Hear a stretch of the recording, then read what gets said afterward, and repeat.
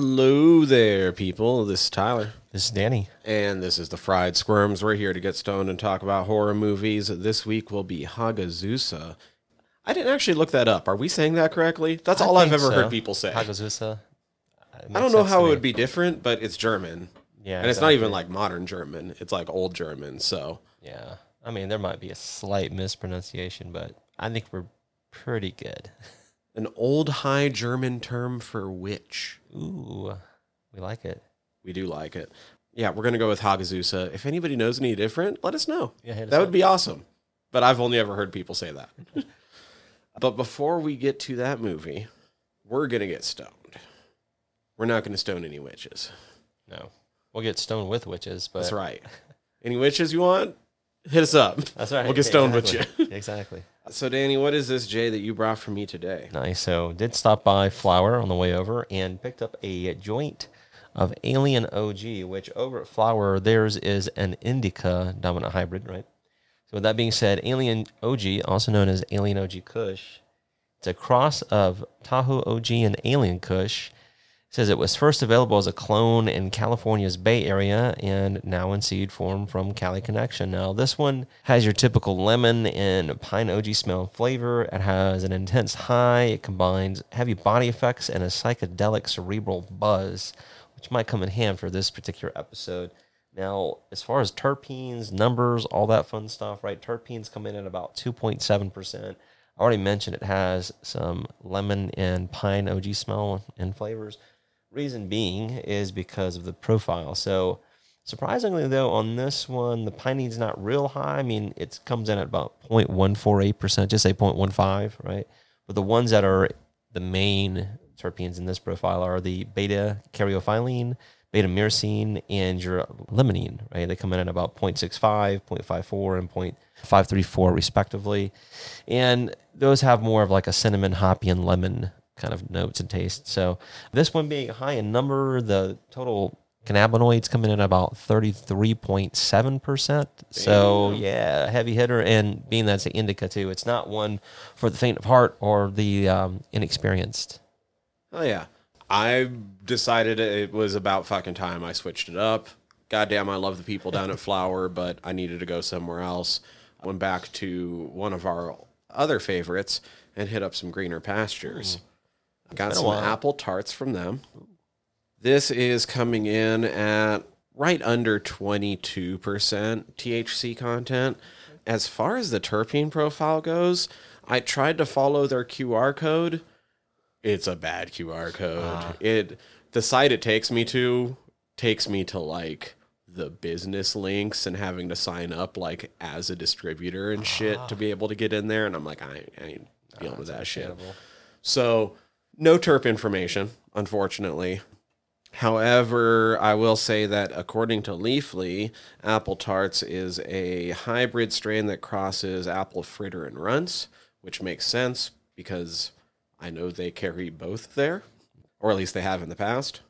It's supposed to, being a hybrid, this one's supposed to be a relaxing, euphoric feeling. You get the up, you get the happy, but you're relaxed. You're not fucking buzzing about it. So hopefully it goes well. I don't see how it wouldn't. It's fucking weed. No, so far so good. No bad experience so far. And with that, I'd like to remind everybody to check out the Patreon, patreon.com/friedsquirms. Lowest level, you could have been listening to this last week. Highest level, you get access to the Discord. And that middle level, $3 a month, you get access to the Patreon-only episodes where we've been doing look-backs at our old catalog, rewatching some of these movies for the first time in 6 years, and seeing if we have anything else to say about them. And I think so far we have. At least a little bit, if not, I won't say a lot, but we've had some interesting views on them now. Let's put it that way. Like some interesting takes as well. It's a lot different seeing some of these after we've went through 100 movies, 200 movies, 300 movies past them. Makes a big difference. In some ways, I feel like we've trained ourselves how to watch movies better. I would hope so at this point. So go check those out, please. Patreon.com/friedsquirms. But I think now it's time for us to get into the guts and bolts of Hagazussa. Guts and Bolts. All right, guts and bolts. Who and what went into the making of this movie? Spoiler free. Set up in case you don't know what a Hagazussa is. It's a old High German word for witch. Like the temple, right? I said that already, didn't I? Yeah, but still, right. Hagazussa. Spoiler free setup for this movie. Like, a girl lives by herself out in the woods and bad shit happens. I like to say without spoiling anything. Given that it's called witch, right? But it's, you've already said it. It's a High German word, an old High German word for witch, set on the border of like Austria and Bavaria in Germany. So 15th century Alps, yeah, period piece. She's out in the middle of nowhere, encounters some people, but nothing good happens to her. And this movie is watching just like nothing good happen in this girl's life for like her entire life. So that's what I got. Exactly right. Was it the poster calls it a gothic folktale. Cool. Yep. Yeah, I can't argue with that. Go for it. All right. So I don't know what else to say that's spoiler free, so not at this point, but we'll get into all that fun stuff here in just a little bit. So from week to week, of course, we like to talk about our cast and crew. This week, director, writer, he's also a producer on this, and this is Lukas Feigelfeld. And a few things of note outside of Hagazussa. He's known for Beton and Interference. All right, I've mentioned he's already the writer. Cinematographer on this is Mario Beccaro. They're also known for Interference, the movie Fawn, and the film Honest Days. We have editor Jorg Volkmar. A few things of note from him. He's known for the movie Tubab, love film, and Am Totenwinkel. I don't know anything about that, German films. All right, we have music composed by a Greek dark ambient duo, MMMD, right? I'm going to look. Do they have shit on Spotify? Because I want to listen to these fuckers. Perhaps. The only thing outside of this of note is they've done the film Embryo, Larva, Butterfly. All right, I mentioned that Lukas Feigelfeld is one of the producers, along with Simon Lubinski. Production companies on this are Deutsche Film und Fernsehakademie Berlin, which is DFFB, and Retina Fabrik. Distributor on this is Forgotten Film Entertainment for the 2018 Germany theatrical release. All right, release dates on this is September 22nd, 2017 here in the States at the Fantastic Fest, and across Germany, May 17th, 2018. I'm not bringing up this number to like clown on them. I'm bringing it up because partially it's rare that you run into an artist with this low of a number, and I'm kind of happy about that because maybe I can technically become one of their biggest fans on Spotify. MMMD only has 741 monthly listeners on Spotify. That's kind of low. We'll get those numbers up. Yeah, we'll pump it up here. Yeah, go out there, give them a subscribe and like, follow them. All right, so moving into our cast, not a very big cast. Actually, only two people of note who have credits outside of this film that are not specifically German. We have Alexandra Sven. She plays the role of the adult Albrun. All right, a few things of note from her. She was also in Interference. She was in F for Freaks and Unnatural Causes. All right, we have Selena Peter, plays the young Albrun. We have Claudia Martini, plays the role of Mutter, or Mother. We have Tanya Petrovsky, plays the role of Svinda. We have Heyman Maria Butinger, plays the role of the village priest. Now, he was in the movies Before Sunrise with Ethan Hawke. He was also in Schindler's List in the film The Captain. All right, we have Franz Stadler, plays the role of Sepp. We have Kilian Albert Hauser, plays the role of the farmer. Gertie Marlon Simon plays the role of Baby Marta. We also have Thomas Petrio, plays the role of the doctor, and Judith Geertz plays the role of nun. That pretty much rounds out our cast and crew. Gave us a brief setup. Should give our listeners some warnings. Okay, it's an old High German word for witch, so there's witchcraft. Ish? Ish. You can say ish, yeah. Sexual assault. Yep. A little bit of nudity. Mm-hmm. Agreed. Mild spoiler, but we have to warn. No, we do it. have to warn. At least implications of cannibalism. Yes, and infanticide. Yes, if you want to put it in those terms. Yeah, that's one of those ones like mild spoiler, but you can't not say. Yeah, and if you anything. don't know what that means, then it's probably best right now until we get to the next section. Then you can look it up.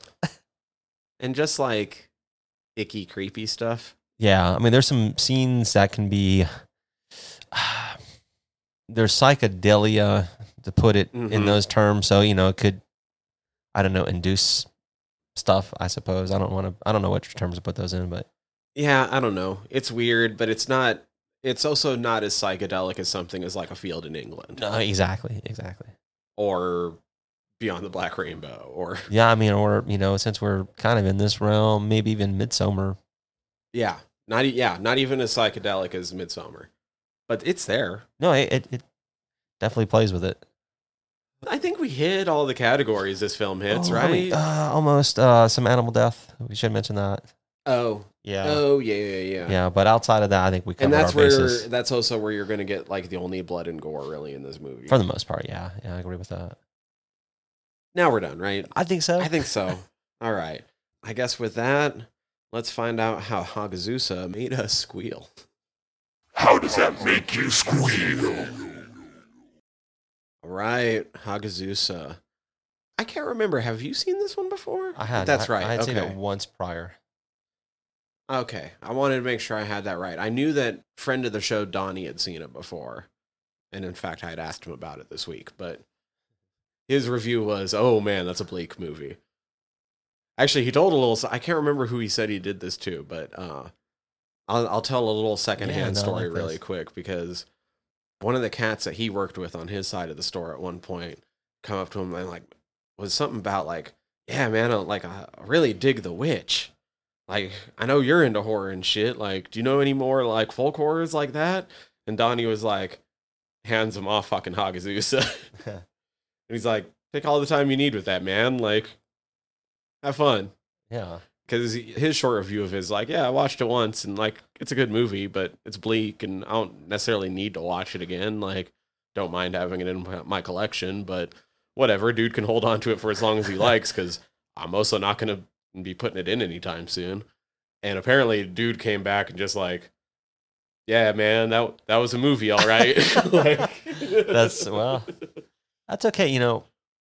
We've talked about this before too, and the beauty, I think, of any genre is the fact that they have like sub genres within their umbrella. To use that kind of analogy or term. And like I said, it's not going to be for everybody. Not every film underneath a subgenre is going to hit the mark for people too. That's just the way Right. it goes. I mean, films in general, art in general, it's just the way it goes, and that's okay, man. My impression initially was a little bit different, probably. Like, yeah, it's bleak, but this one I was like, this is kind of a unique take because of the certain rash of films we had done prior, Mhm. and it kind of made me think in those terms, not just on the supernatural part of it, but more on like some of the underlying social themes and stuff that was going on around that time period.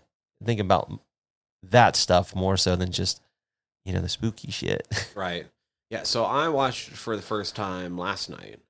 And I guess my initial take on it was it's either dense and I'm not quite getting it yet, or it's very much style over substance. And after watching it again today, there's a lot of style there.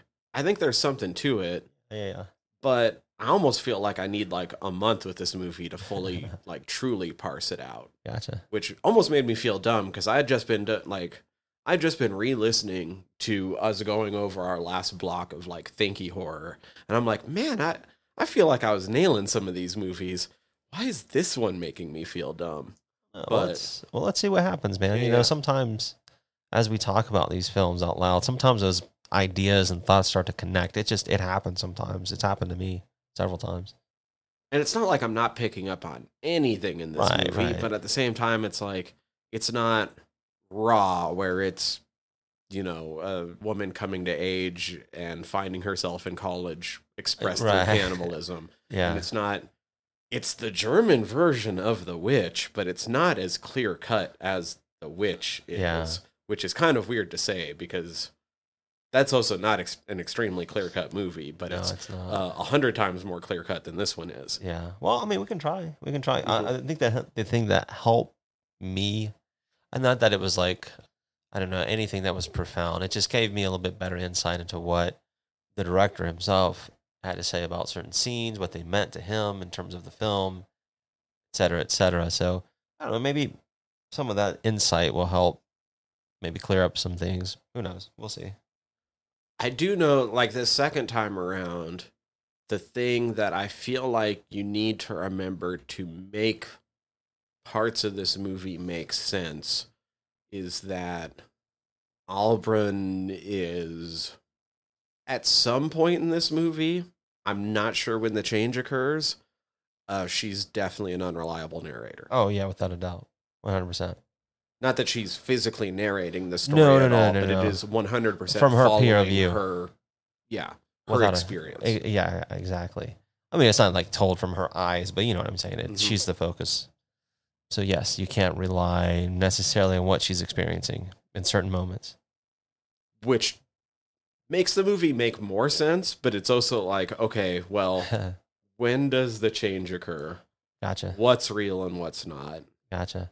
Well, let's try to talk about it, man. Yeah. All right. So, first time watching this, trying to think back when it was a couple years ago, and without like having to go through my whole life experience, you know, dear diary, all that shit, is I was like, man, yeah, this is bleak, but visually, it's telling a story, and it made me feel a little bit like the Nightingale, and maybe even an incident in Ghostland, where it's like, yeah, they're bleak, but they're also very humanizing too. They're not like pandering. You know what I mean? They're not like making you feel like, oh, there's going to be a lesson learned, and you know she comes out of this, and people are going to embrace her, and all this other shit. It, you know, sometimes we need a bit of, in a sense, a harsh reality. You know, and in the case of this particular character that we're following, you know, Albrun, I'll look at it like this. All right, the time period it's set in, it's, you know, veiled against the time period of witch trials, and right on the preset of certain ones and things of that nature, right? And you also throw in the fact that there was bubonic plagues happening and things of that nature as well. So it gives us a little bit more historical context and a little bit more to work with within the confines of the film, in my opinion. You know, for instance, you know, her mother, we don't know exactly why the father's not there. I think there's a bit of dialogue later on in the film that maybe explains it a little bit better. But that's still... It's still we don't know. implied, and at best, it's assuming, you know? So you can't really say, yeah, that's exactly what. But that's like, nah, maybe there's a little bit of sprinkle of truth in that somewhere, you know? That beside the point, right? You're a single mother, you know, had a child out of wedlock. It's pretty apparent. And you live in a very religious time where people are frowned upon and socially outcast and that kind of stuff, you know? Why do you think she lives out in the woods in a cabin and all this other stuff? And then you have all that implication on top of it with all like the old pagan worshiping of deities and gods and stuff that gets perverted and turned into like boogeymen in a way, you know? Right. Which is interesting because one of the opening dialogues that is in this film is on the road. The old guy's telling them, you know, there's going to be Picta. So that was one of the bits that I was like, oh shit, I actually know some of this. Yeah. Grew up Catholic, so I knew 12th night is Epiphany. And been interested in the Krampus for a long time. And when I heard Perkta, I'm like, why do I know this? And then at the end, or not the end, kind of the end of that segment when the men show up dressed outside and yell that, you know, you should all be burned for being witches and shit. I was like, Perkta. Oh, those are the Perktin. Oh, yeah, they kind of look like Krampus. If you look up Krampus, like there's an entire section about the Perktin on the Wikipedia page. And I was like, oh, yeah, I've read about this before.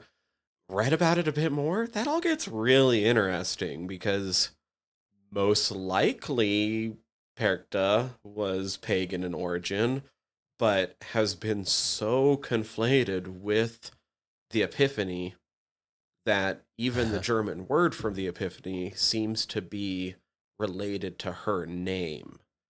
And there are scholars, multiple scholars throughout time, that seem to think that Perkta wasn't actually pagan at all and was just, as the people of that region became acclimatized to Christianity and trying to get rid of pagan ways, Yeah.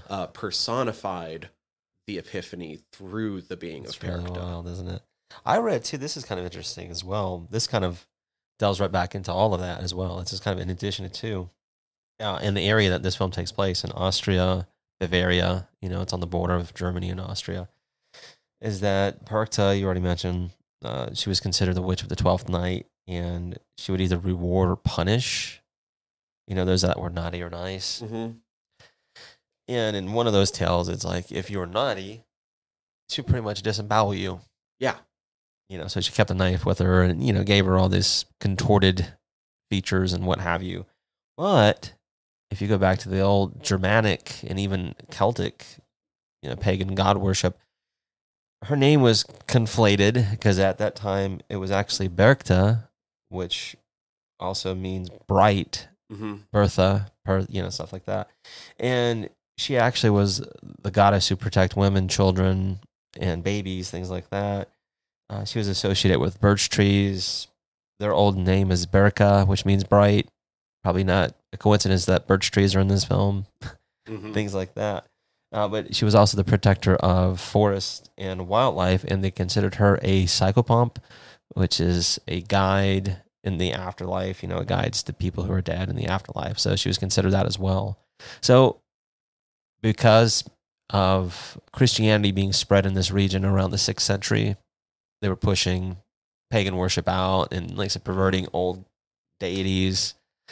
Yeah, like I said, there you go. So you get Perchta out of this. But it also makes sense, too, with, Catholicism as well. So here's the other interesting bit that ties into a couple things, arguably, in this movie. Perchta is considered to be basically the same goddess as Holda. It's just regional. No, it makes sense. The northern regions had Holda, and in the southern regions, that same goddess became Perchta. Yeah, because even in this, not to interrupt, but to add to that, as you can see it here on the Wikipedia, because it's like, they even had that known as Befana, which is in northern Italy, Mm-hmm. but it starts to straddle, Switzerland, Austria, Germany. So yeah, it makes sense that there would be a regional thing probably for them as well. And the biggest evidence for it most likely being originally pagan in origin. Once again, not actually, people aren't Right. 100% I mean, stuff, sure. yeah, exactly. But the biggest evidence is that there are so many similar versions of basically the same goddess through the entire region. Right. And so it does have a source, and probably through time, through, the mingling of people and religions and what have you. Like, it's all that stuff is like, becomes like a telephone tag after a bit. But Holda in the northern regions was sometimes conflated with the Virgin Mary. And so we also have 2 potentially virgin births that happened in this movie. Yeah, and which is interesting because I think there is symbolism for birth, death, all that, this cycle of all of that stuff in this film. And you can view it that way. So what I find interesting, the way he talked about is the opening sequence, and just in terms of the film itself, not necessarily what it means in the film. It's just, he said that's the only shot of a crane, like a crane shot he used. So it was tough because, it was snowing, things of that nature too. And the setting of where they're sledding in the beginning, he's like, that's actually his cousin is the girl who plays the young Albrun. And that's like in her backyard. Mm-hmm. And he talks about the fact, he grew up in, well, not grown up, but having family that lived in Austria, and he would sled up and down that hill. So it's kind of a neat little touch there. But it already gives you a glimpse too of how people are viewing Albrun and her mother already. Yeah. Also, just interesting note, like, in this time period, it's also just weird to be living off by yourself. Yeah. Which is part of why they're just being accused of witches, because they're just choosing to live by themselves. It's not actually shown for sure whether her mom was ever a witch or not. Well, that's just it. It's intimated later in the movie. Right. Well, that's part I think I like about this film too, is there's a lot of implied things, but nothing's concrete. There's a lot of ambiguity. Like I said, because it's coming from both angles in a sense. If you're viewing it like, all right, if you're viewing it, say from a religious point of view, right? Mm-hmm. Probably witches out in the woods doing witch shit. But if you're viewing it from a heathen or, other, then it's like, no. Like I said, they're just people out on the outskirts of town who are doing their own thing. And they don't necessarily want to be a part of what you guys are doing and that whole shit, Let us be. Yeah, but just going off and living by yourself, kind of weird because it's so unsafe. Especially back then, too. Yeah, exactly. And especially for a woman to be living by herself off in the middle of the woods. Precisely. So it's going to conjure certain ideas and images and superstitions and things of that nature. And I'm not victim blaming here, but No. But her mom did kind of bring it on themselves.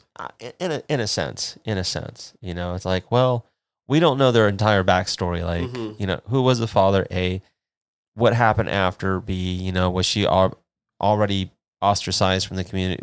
I don't know. Who were their parents? You can keep going back and back and back. But that I think it kind of takes away from the point of what we're trying to accomplish within the film itself. Because nothing wrong with going off on those tangents, but I think just within the confines of the film, the way I view it is once I was like, oh, she gets checked on because she's ill. You find out she has boils and shit. And I'm thinking, all right, what time period are we in? 1600s? Okay, what was going on? There was a plague. I even looked at it. Immediately, I'm like, oh, those are boobos. Yeah, and I was like, all right, let me take a look just for shits and giggles. Cause those are boobies, and that's boobos. Yeah, those are boobos. Those aren't supposed to be there. So I was like, all right, let me take a look. So, yeah, there was a Bavarian plague that hit one of the German towns in Bavaria pretty hard. I was like, okay, well, that's adding up. There's some historical context there, so I'll take that. But then that started making me think, all right, well, medicine during that time period is not what it is right now. And so they're going to probably misdiagnose, mistreat, just let people like, oh, they're just going to have to die. Let this one ride, let it ride out, sorry. So it made me think, okay, if that's the case, and the mom's trying to hold it together for a lot of different reasons. Socially, she's got a daughter who's going to have to either be taken in by the church or have it really rough living out here. And then she's starting to hallucinate, and she becomes very primal, and then that's when weird shit starts to happen. Oof. Shit gets real weird real fast as soon as mom gets sick, right? Yeah, well, and something I did like about it and thinking about it in terms of, all right, well, with Germans, they like kind of like the Grimm brothers and like folk tales and that kind of stuff, and it gets grim, so it's to be expected that it's going to be a little bit nightmarish, because a girl's waking up in the middle of the night, you can put quotations around this, but the witching hour, perhaps. And her mom's kind of inviting it, but she's fucking sick and ill, and it's kind of like, that's already creepy. Kind of make me think of Pet Sematary with Zelda. I was thinking of that shit. It's like, that's already fucked. But then she's like, starts to sniff on her, and the girl, she was trying to hide that she just started her period. She's menstruating now. She's becoming a woman. And that's where that primal, like instinctual, not necessarily a threat, but she knows that her daughter's going through this change, and it's kind of like a reactionary thing. And I was like, man, that's got to be so unsettling and just weird, because she's also kind of getting molested. Yeah, that's we can, that happens. Yeah, I'm not saying it's right, because it's not, but it happened. And but this is a film. If you're paying a lot of attention to the details, it gets kind of squicky. Yeah, it does. Because then there's like there's blood involved, and there's smearing of blood, and then there's freaking out and running off in the woods, and a little bit of let me smell my fingers. Yo, yes, not that you should, but you can. But yeah, freak out, run out in the woods, right? And then the girl eventually finds her mom.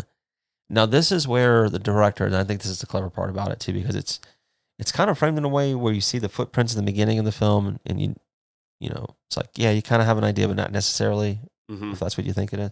But the way I look at it, okay, this is set in the winter, and winter is usually associated with like death in a sense. Not always, but it's cold. It's it's like it's a struggle.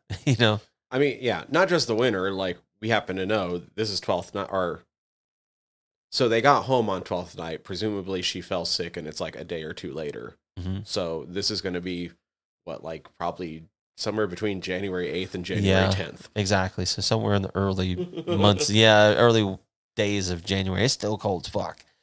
And I like how he frames the landscape to give you that idea of isolationism, in those mountains and the vastness of it too, especially during that time period. There's not a lot of development going on back then on that land. So it even adds to more of the, not just the isolationism, but maybe even the creep factor. Like, what the hell are in those woods? Here's the other thing adding to the creep factor. I kind of hinted at it a couple times with what I've already said. Like, I appreciate this movie's beautifully shot. There's a ton of scenery porn. Things are framed really well. Like, we've watched a lot of these kinds of movies. This is for sure. This is beautifully done across the board, from the realistic stuff to the more surreal stuff.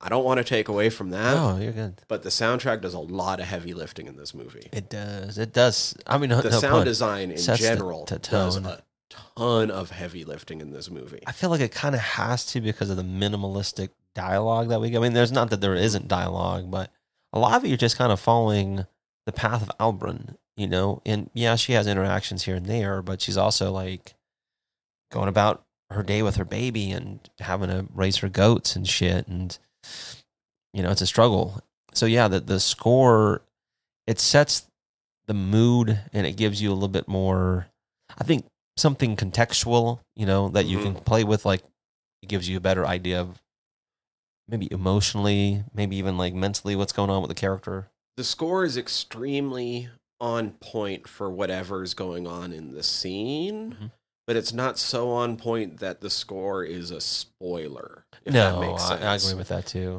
It's rare that I run into it, but I've definitely ran into a couple horror movies in the past where, due to the way the score was used, I could almost use the score to count down to when things were going to happen. Yeah, it's kind of a... This isn't that, but it's on point for what's happening in the scene. And I do like that too. Like, they did a really good job, that group, with this film. I agree with that. The sound design is really good with this. So, I don't know. I don't know how, like... I don't have to get philosophical with this film because it is not really necessary. But the thing that I really got out of this, and to really summarize it, I suppose, without like saying this is my final take, but I feel like it's trauma passed on down like the line, like lineage. This woman is living in the shadow, like the first fucking title thing is called Shadow. And I was like, all right, she's living in the shadow of her mom, also in the shadow of society, in the shadows as well. This is like a lot of metaphors for her life in general, So she's following in some tough terrain if she's following in her mother's footsteps, right? Which she kind of does. Yeah. So it feels like, all right, this is like almost a curse, if you want to, use it in those terms, handed down to her. Now she's having to live it out, and it's very real, and it's not something that you're viewing now as a child. It's like you're actually living it. So now she probably has a little bit better understanding of what her mother was going through without actually, experiencing the same things. Now, with you saying it like that, it kind of clicks a little bit in my head more that in some respects, this movie is kind of like when we talked about Carrie, in that the mother's actions kind of fucked Carrie from the jump. Precisely. I almost feel like it made me think, I wish I would have said this last week, but it's okay because it fits the bill for this week too. It's in a way like the sins of the father, or in this case, the sins of the mother, is being handed down. It's like the kid had nothing to do with it, but they're a victim of circumstance. Yeah, she's ostracized because of her mother's actions before her, and then because of the example set by her mother with no one else to turn to, she falls into the same patterns. Right. It's almost formulaic in a way, in a very tragic sense. And you know what? Kind of like an old folktale, part of the bleakness, I feel like, is kind of just because it's kind of like a morality play / cautionary tale. Yeah. When later in roughly the third act, when she becomes a witch. Yeah, you could say that. We can say that. and turns to potentially supernatural means to get back at the people that wronged her, then we don't just see her triumph through that. We see the aftermath where, like, every action has a reaction. Everything has a cost. Without a doubt.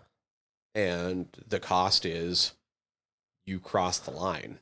Now you're a witch. Now this is what you have to do. This is who you are. Yeah. And when she realizes that, she freaks out, which leads to the ending. Yeah. And I think that's a good way of looking at it. It's like, all right, to me, it shouldn't be like too, I don't know, clandestine. Like it's not hidden or shrouded is what I'm getting at. To me, her breaking point in this film, if she has a breaking point, is when the woman...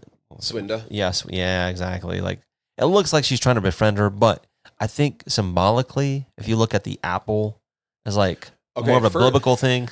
From a biblical thing, because once again, Perkta ties in. Right. We have to keep bringing up Perkta I mean, because you it's have mentioned to. in the movie. And just because of the regionality of this and stuff. Obviously super tied into Christianity, as we've already brought up a lot of times. Just as a movie trope, I had to write down the apple because assholes are given apples. Yeah, it's like... assholes in movies eat apples all the time. So, I mean, like I said, it's symbolic in a number of different ways, and it's clever as well. And it's like, it's kind of on the nose in a way, you know, it's kind of like, well, if you don't know, but if you do know, this should help. Yeah. You know? So I was like, all right, you have that. And that, in a way, it's, to me, it was almost like very precautionary. It's like, she's not a friend. She's a deceiver. Yes, absolutely. So, as far as Swinda happens in this movie and everything surrounding her, especially after the second time, I think that's all dumbed down memories, if that makes sense. I could see that. Like, what probably happened to her. Swinda doesn't do that to her now. No. That's something that happened when, after her mother died, when she was growing up. At some point, she tried to befriend somebody in the village. And as a result, she ended up with a baby. Yeah. Because bullshit happened, and they carried her, but worse. Yeah.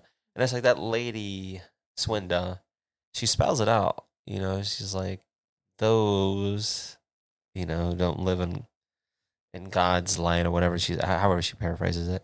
She's like, it's the Jews and the heathens, and that kind of stuff. So she's already let you know, like, ugh. And also the fact too is like, yeah, there was probably some guys that came through, did some raping, and as a result, you have a child. A couple months later, yeah, and it's like, well, that's looks like it's not. I mean, like I said, you can't say definitively, but more than likely, something of that sort happened. And like you were saying, whether or not that's what really happened when we see it happen to her with those two characters, it's probably more, like you said, a memory or an exaggeration of what happened or what have you, And I thought it was interesting timing too, because the scenes prior to that, she's starting to have, urges, to put it mildly. You know what I mean? Yeah. To put it really mildly. And it makes sense because she's around motherhood with the goats. She's milking and she's getting milk on herself. And it's all a part of that motherhood. So she's probably feeling that inclination. Like she's getting a baby fever, if you want to put it in those terms, because it's also in the spring. Here, it's also a movie about a woman possibly or possibly not turning into a witch. And she's getting herself off milking goats and has a unexplained birth. Right. Yeah, it's exactly. Like, no, I get it. Kid? I get it. That's kind of neat too. It's a really clever play, like you said, because if you're looking at it from the other side of the aisle, right, is like a very stern, religious, devout person. You go like, this person's probably in bed with Satan. Yes. And it's like, well, in that case, yeah, you're not wrong. But just from my point of view as an audience member, I'm like, no, something else happened. I don't see it that way. But if it did, cool. If it doesn't, that's okay too. I'm looking at it more. The point is that it's opened up. Exactly. Exactly. I think that's Yeah, more in line with what's happening.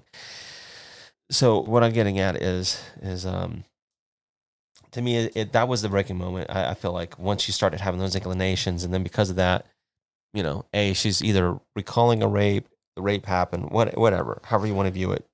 Or one happens now, but it's framed in a way where you can also interpret it as like, this is kind of just what's been happening to her. Yeah, that is, I hate to say it like this, but probably a normal thing in certain areas where you got either soldiers if you're living passing off through in or the middle of the fucking woods by yourself, That's what I'm and saying. you know that fuckers are rolling through due to the opening scene. Yeah, that's what I'm just saying. It's like not victim blaming once again. It's just like it's a part of that reality back then. Like people were doing some fucked up shit. I mean, people do fucked up shit now. It's not like it's a new thing. Not an old thing either. It's been going on for a while. Mm-hmm. You know what I mean? Point being though is like, okay, that gives you a little bit more insight, and then because of that, because she probably felt slighted, wronged, those kids are even calling her a witch and shit in town. She's just wanting to, sell her milk, her goat's milk, and try to make a decent living so that way she doesn't have to fucking, live like a destitute out in the woods. But because she's been slighted and all this other shit, she like takes her revenge. Yeah. She menstruates in the water and looks like it leads to a Throws plague. dead rat in there. Yeah. Which, once again, is another way where the rat too, that's kind of That's the thing. That's one of those scenes where it purposely muddies the water, where it can be either way. Yes. She obviously is wishing ill intent upon the town. She is cursing the town by menstruating into their drinking water. But it's also a time of plague, and she throws a dead rat into the water. So it could be supernatural. Yes. It could be natural. No, I like that. That's why this film has enough ambiguity in it to where it could be either. It could be either way. However you want to interpret it, that's absolutely fine. I like that. So you have that, like you said, you have her doing that, and then it was not too many scenes after that, if at all, where she goes out and then she starts seeing those dead bodies being collected, mm-hmm. and then she goes into the woods because, like you were saying, I feel too, like she's already crossed the line now because of what we've already seen. Because she's crossed this line, she set herself up to be a witch. There's not redemption most of the time in folk tales. They tend to be cautionary tales, and this is a folk tale. It really is. So she set herself up to be the villain now. Mm-hmm. She is I mean, when I say literally, I mean worse, the definition. But she's a villain. Right, yeah, exactly. Now she is definitely what they say she is. Mm-hmm. In their terms. Not that she's really a witch, but was she wronged first? Yes. Yes, absolutely. But that's part of the villain story. Mm-hmm. So once she started getting back into, the director said this, so I'm going to give you a little bit more insight. The director was saying, okay, when he shot that scene with her in the woods and she's, eating the mushroom, he said he looked at the woods in general as like a decomposition. Also another scene that they didn't have to make as sexual as they did. Yeah. Well, that's a part of it. He's like, you have that this little mushroom tip. Yeah. He's like, you have this decomposition with maggots and, this moisture and stuff. But then also, like you said, all this stuff is very sexualized in a way, in a manner, because there is a part of like a birth and death cycle in this film that's happening simultaneously. But yeah, once she starts to eat it, and he said that's probably her first time experiencing, psychedelic mushrooms. And he said this, he's like, in that area where he filmed and where he grew up, he's like, that shit's common in the woods. Like, they're all over the place. You just go eat a mushroom. He's like, when you watch it, and I thought this was really cool too, because if you're paying attention, you can see the effects that they were using, and he's like, she's carrying the baby, and you see where there's a fallen tree and the trunk looks like it's trying to reach out to her. So she's covering the baby, blah, blah, blah. And it's not until she gets to the pond where that to me is probably arguably, let's put it this way, arguably the most important scene in the film. Arguably.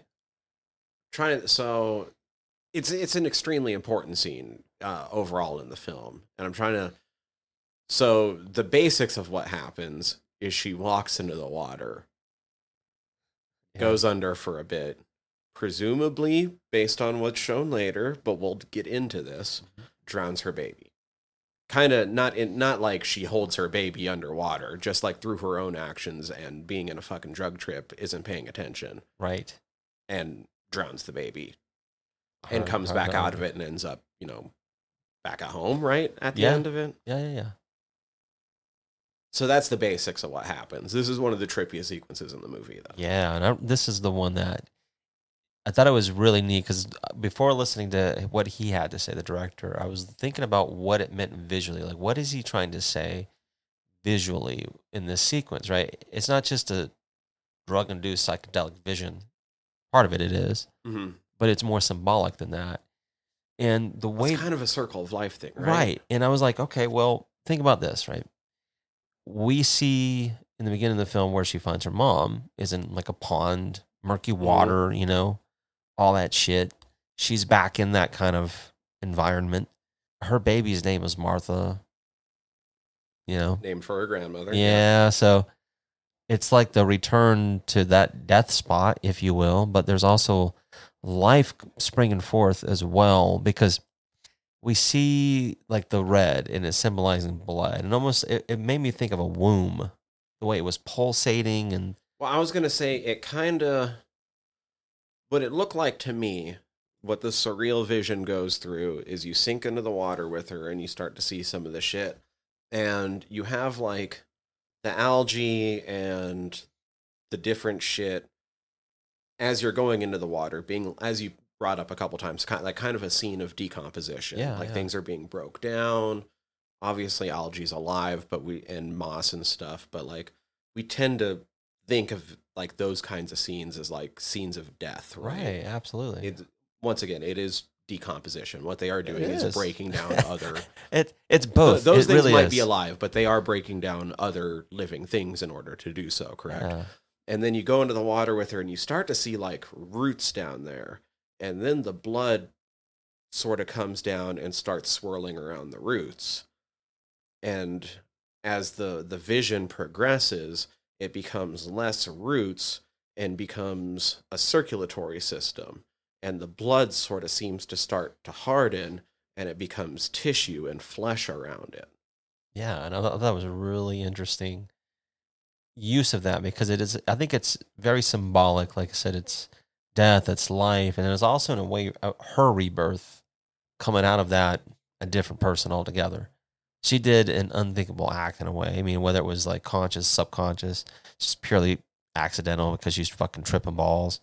So now that's one of the parts I want to bring up for sure, because especially upon rewatch and then doing a little bit of just searching around online, both my read and the most common read seems to be that baby didn't die in the pond. It had been dead for a bit by the time she got there. That wouldn't surprise me at all either. And then that would explain why there's sections of this movie where she just leaves her baby at home for hours at a time. Well, that's just it. It's like, yeah, I think there's enough ambiguity in that as well, because there is time lapses in this film. Well, look, there's time lapses when she gets raped. Yeah, there's Swind at one point comments on the baby, and how beautiful it looks, but she's always kind of weird about it, which could indicate that she's not seeing the same thing that we're seeing. Yeah, that's a good point, man. And I like all that stuff too, because with different eyes, there's different interpretations and there's different ways of looking at this film. But I want to say ultimately, and this doesn't distract from everybody else's interpretation because it's all valid.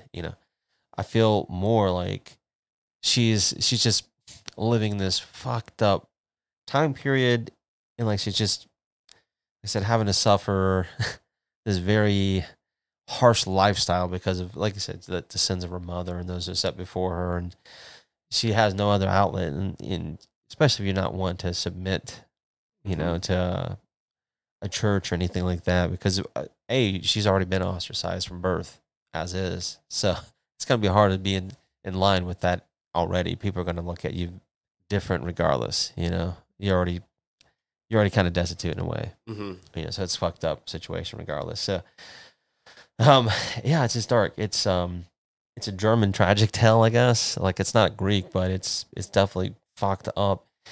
And because of the psychedelic trip that she's on, right? She's apparently never had this one, let alone this one, so intense.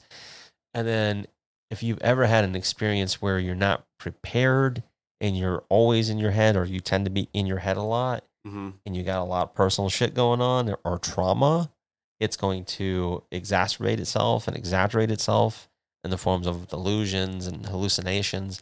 And that's what she's experiencing when she gets back in that cabin. And then, she sees her baby for what it is. She has that harsh reality. And then because of what we said, whether she does it or not, you can argue, but I think she does. Right. And that's the thing. Like, I kind of think she didn't kill the baby in the pond. Like, I kind of go, like I said, I think it's more symbolic. Along with that read, that it's more symbolic. Yeah. Doesn't mean she didn't kill the baby. Right. Either on purpose or on accident. We don't know for certain. I don't think there's enough clarity there, but regardless, yeah. Especially if the baby came about for the reasons why, like, we both kind of feel it probably did. Just as a sacrifice in a way.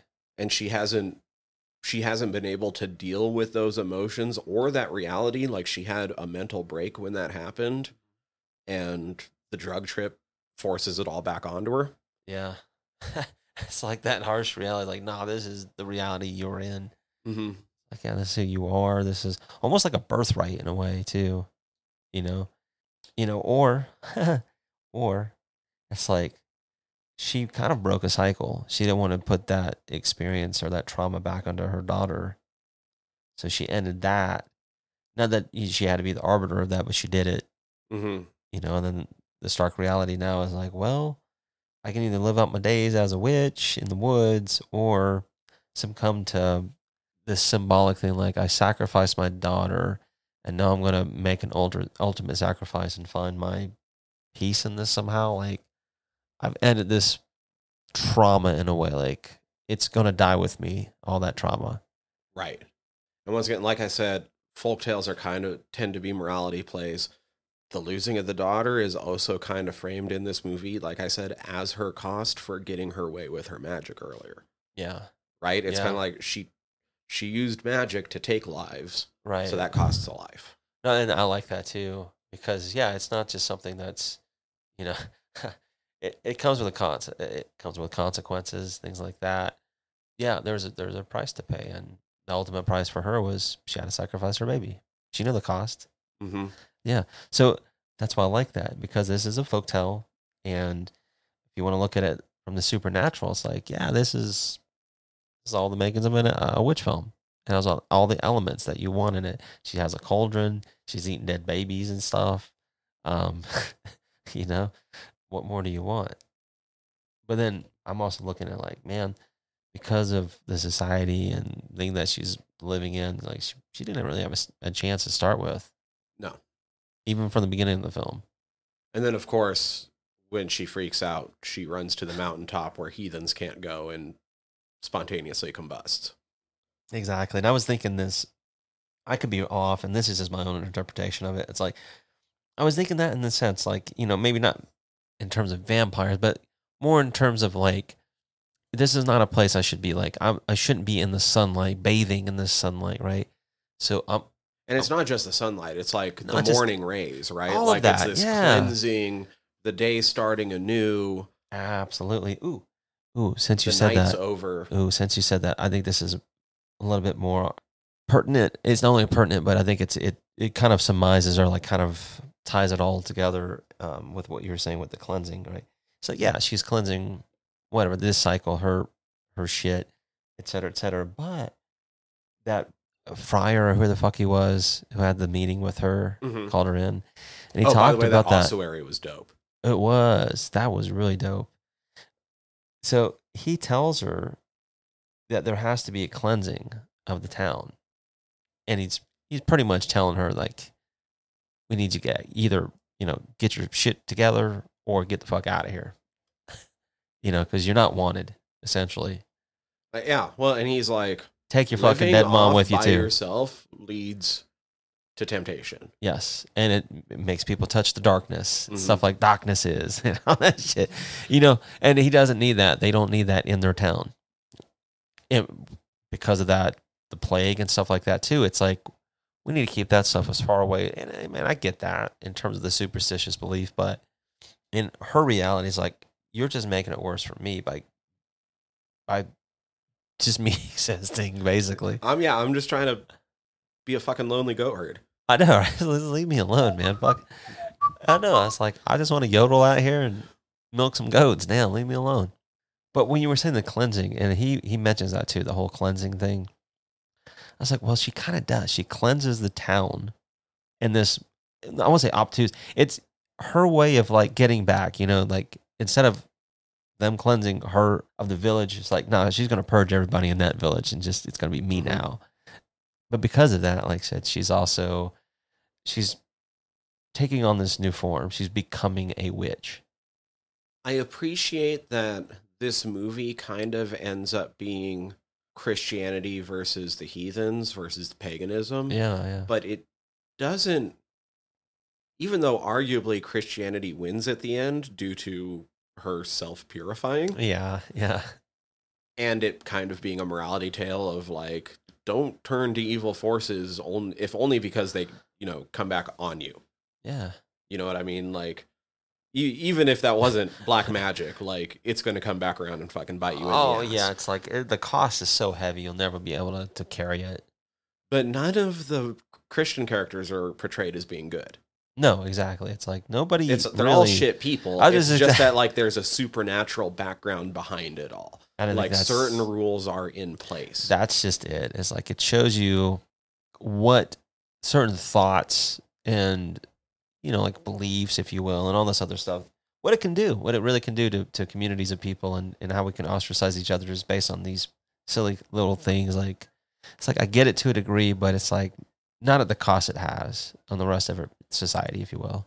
Yeah, definitely the way they treated her reminded me of a phrase that, especially online, you see get tossed around a lot thanks to our political climate and some of the different decisions being made, especially with trying to pass certain laws against certain people. There's no hate like Christian love. Oh, gosh. Yeah, man, that's very telling, of that kind of love, if you will. Yeah, it's but this movie is kind of that, right? Yeah, exactly. Ain't nothing like a good cleansing. So what I also find very interesting, and this isn't a secret, is that this was his film school graduation project. Oh, he passed, right? I would hope. With flying colors? Yeah, right? Like people talk really highly of this fucking movie. Yeah, it was partially funded with crowdsourcing or crowdfunding. That's wild. Donations. So that's really killed cool. It for that. Yeah, and I was like, for a project film, if you want to call it, that's what they call it. It's like, that's not bad, man. Like visually, it's the best film you ever go see? No, of course not. But because, I happen to be a fan of this subgenre with folk horror and stuff like that, I was like, this is a really interesting entry into this subgenre, because it is following a certain formula, but it's done more in a regional manner, and I like that because it makes it, I don't know, it gives it something that's different to the genre too. I mean, like it's not nothing that's going to blow your socks off or anything too, but it's like, I don't know. It's just, for me, it's just a kind of an interesting take on it. Is what I'm trying to say, I guess. Oh shit! There was something else I was going to say. No, it's like Stone Thoughts a little bit. The potentially dead baby. I do want to, just because I'm not quite sure, like when the switch happens. Yeah. I do feel like the pond is more metaphorical than anything. The different ideas I saw people throwing around online were that it's already dead, which is the reason why it won't suckle. And so the baby's dead that early in the movie. Yeah. I've seen people throw out the idea that maybe it wasn't the goat that got killed. Oof. Yeah. I could see that. And I've also just seen a lot of people throw out that, like, maybe it was a very, very early death. Possibly even just from, like, malnourishment or something. Like, nothing too heinous. Just like something guilty that she felt guilty for and wasn't able to emotionally process at the time because of how small the fake dead baby that they show us is in comparison to the live baby that we had seen up to that point. That's a solid point. I find all of that really interesting too, because there's even bits too where she's starting to hear her mom, things of the nature. So there's a part of me is like, it's starting to point a little bit also towards, mental illness and shit like that, Like, yeah, this girl suffered from this major trauma of witnessing her. She didn't see her mom die, but she saw the aftermath and is a fucked up way of finding your mom, So you have to suffer that indignity in a way. And it's traumatizing because, of all the things associated, like how the townspeople already view her. And then you find your parent like that. And now you have to live with all of the stuff that comes out of that. So, yeah, you're going to be a little fucked up. So obviously they end up in different places, and this was one of the things I saw online that I'm not sure as I'm on board for, but I wanted to bring it up because it's a really interesting thought, especially with the supernatural aspect and the fact that they might be witches and they might be doing magic. Somebody posited the idea that in the beginning, her mom freaking out and running out the door is her mom in the future as a ghost running after her when she freaks out. I mean, perhaps there's things in cycles here because her mom's spirit is kind of chasing her in her freak out sequence at the end. I mean, it is. And I think, like I said, they're wrong. It's like, no, that's a really cool interpretation. Like I said, on I'm that. not sure if I'm. Well, that's just it's like I don't know if I'm on board, but it's an interesting thought. I get where they're coming from. Don't get me wrong. That's what I'm saying. I'm like, I don't know how much on board I am with it. Let's put it that way. I feel like it's more of just she's probably feeling more like she's kind of, in a way, having sisters too. It's we go through these stages like we don't want to become like our parents. Let's put it that way. And she's probably having a little bit of that, like, I don't want to become a mother, but here I am becoming my mother. And it's a haunting thing because I know what happened to her, and it's probably going to happen to me. And so she's almost in like a self-fulfillment, like with this prophecy in a way. She's self-fulfilling it really tragically, So yeah, of course it's going to haunt her through this real bad trip, It's more than just witch's cauldron, but because of all this stuff and because she's associating like what the town thinks of her and what this fulfillment is, like, I got to eat my baby too. Right. Like, no, you don't, but she does. Yeah. And so, you have all these stark realities clashing, like superstition aspect, the reality of it, this, this psychedelic induced hallucination aspect of it too. So, but is it all really happening in that way? Maybe. But it's okay. It's cool. So I'm pretty sure I know the answer, but I have to ask it. It's okay. I like it. Hagazussa or the witch? Oh, I mean, yeah. Yeah, the witch, right? Yeah. That's no disrespect toward Hagazussa. It's just a different take on it, This one, I feel like it gets nerdy to the point where you can kind of overanalyze it if you want to. Not saying that you can't with a witch. I'm just feel like this one, because it's a student project, it's kind of up its own ass a little bit. I want to say it's not pretentious or anything like that, but I just feel like it's so there's so much metaphor and there's some symbolism. Not saying that the witch is not the witch. I just feel like this one's a little bit more like detail oriented in that respect. Like it's a little bit more, I don't know, more hyper focused.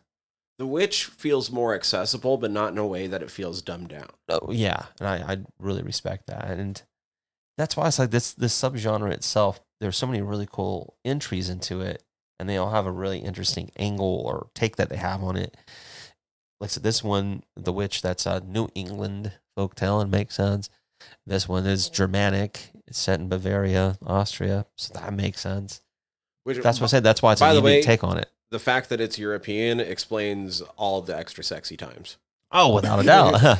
That was my first thought. I was like, as soon as like weird shit, I was like, oh yeah, this is European. Yeah, it's going to get a little sexy. But it also makes me think, what's the differences in terms of like English folktale, Estonian folktale, stuff like that. But they're all really cool takes on the subgenre.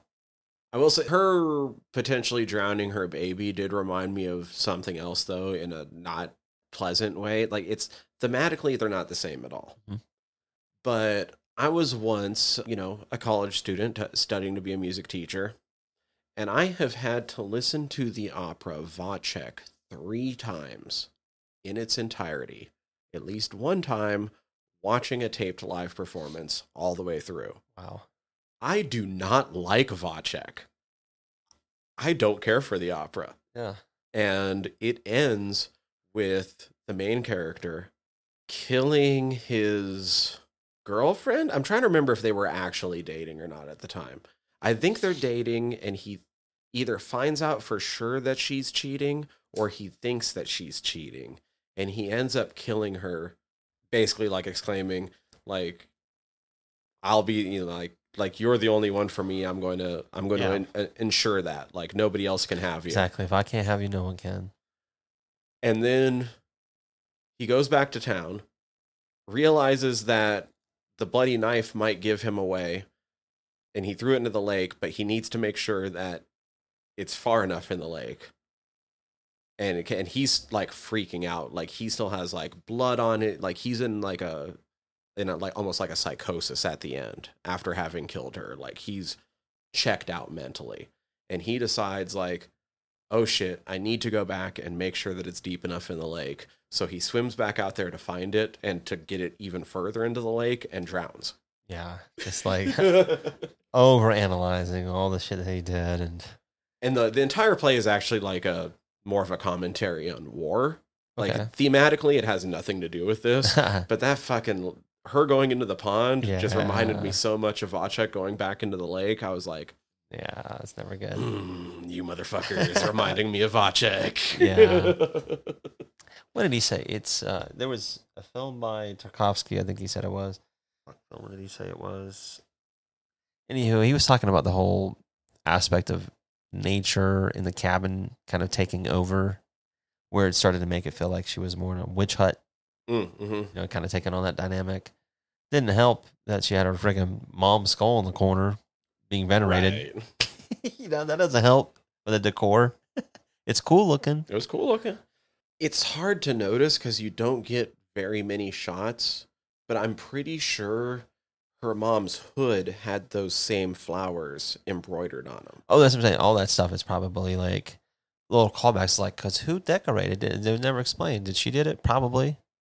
The part I don't get is like, Why would the church bring it back? why did the church give her mom's decorated skull when they're trying to tell her to, like, quit being a fucking witch out in the woods? I don't see that. Yeah, I think that's more of a like maybe a convoluted retelling, or like her way of trying to venerate her mom a little bit. All I Exonerate know her is it was mom. weird as fuck. Yeah, exactly. It's like, why And, would they like, paint up her skull like that?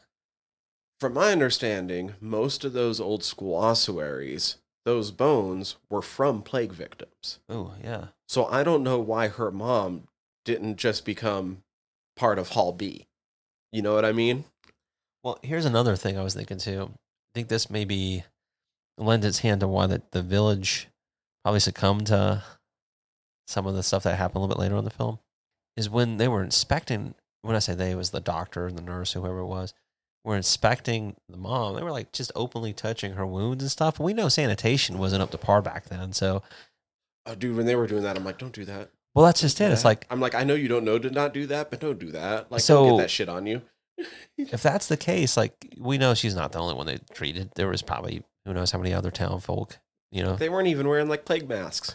That's my point. So they're the ones who probably actually were spreading it, but because she's a witch, she spread this curse on it. That kind of stuff. I'm like, no, you fuckers were touching yourselves and your face and all this, and then spreading it to other because you're Fucking doing. licking your fingers. Yeah, and who knows what the hell you're doing? Milking goats and stuff. So I'm thinking in those terms as well. But that's just it. It's like there's just enough going on in this film and all these little aspects, but because of that superstitious backdrop, there's all kinds of shit you can say it is or isn't, and that's okay. That's the fun of it.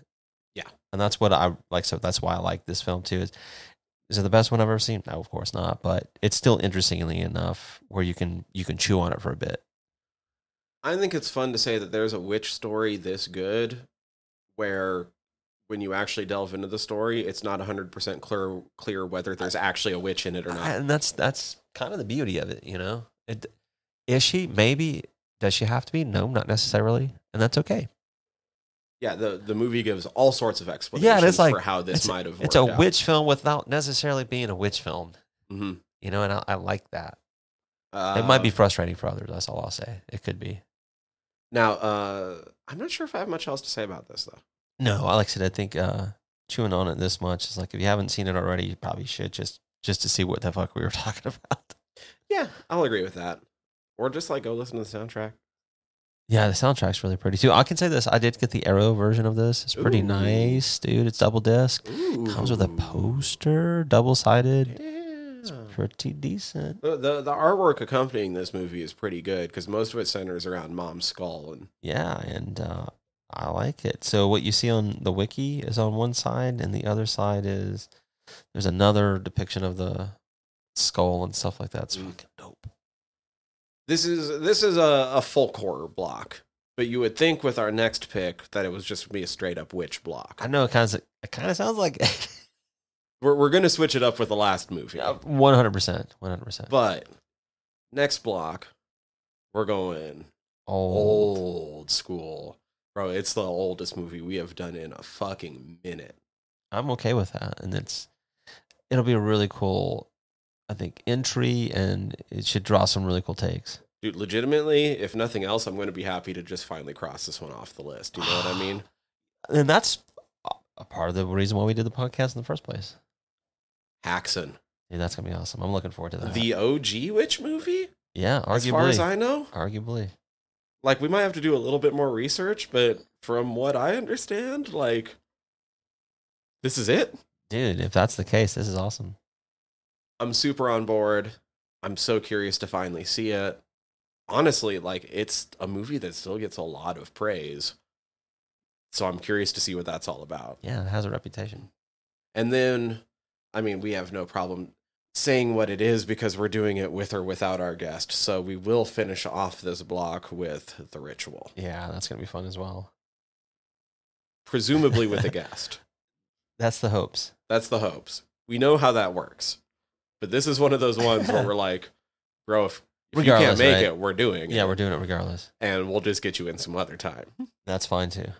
So, Haxon, then The Ritual, then... Are we doing Savage Land? Is that where we're No, because we still have... I wish I want to end cap. We're gonna so cap off no, the that's slashers good. and then hit Savage Well, Land. if that is the case, then I believe we've got Tucker and Dale. Tucker and Dale versus Evil. Yeah, and so if we're continuing that run, we'll end cap it eventually with Behind the Mask. Yeah, the rise and fall. Which I'm getting super excited for both of those movies now that we just brought them up. Dude, that's gonna be so much fun. No, we really hit it out of the fucking park with those films. But that's all coming up. For this time, I'm Tyler. I'm Danny. Fried Squirms out. Hi, everybody. Tyler here. If you like the podcast, please hit subscribe however you're listening to us right now. Also, if you could rate and review us however you're listening to us, or preferably over on Apple Podcasts, that'd be super cool as the entire world is ran on algorithms and we want to be all up in them. We highly appreciate it whenever you tell all your friends about us. If you have any suggestions, comments, questions, want us to put eyes on your current independent horror project, you can always contact us, squirmcast@gmail.com, or you can contact us through our website, www.friedsquirms.com. Scroll through our entire back catalog there, or click the links up at the top as we are part of the Earworm Podcast Network. And would love it if you went and checked out some of our sister shows. The easiest way to keep track of things across the entire network is to go over to that website. That's earworm.com, EARVVYRM.com. You can search for us across all the social medias. If you type in Fried Squirms, we should be what pops up. I'm not going to give you all those ads. So with all of that in mind, we'd love to hear from you. Until next time, peace.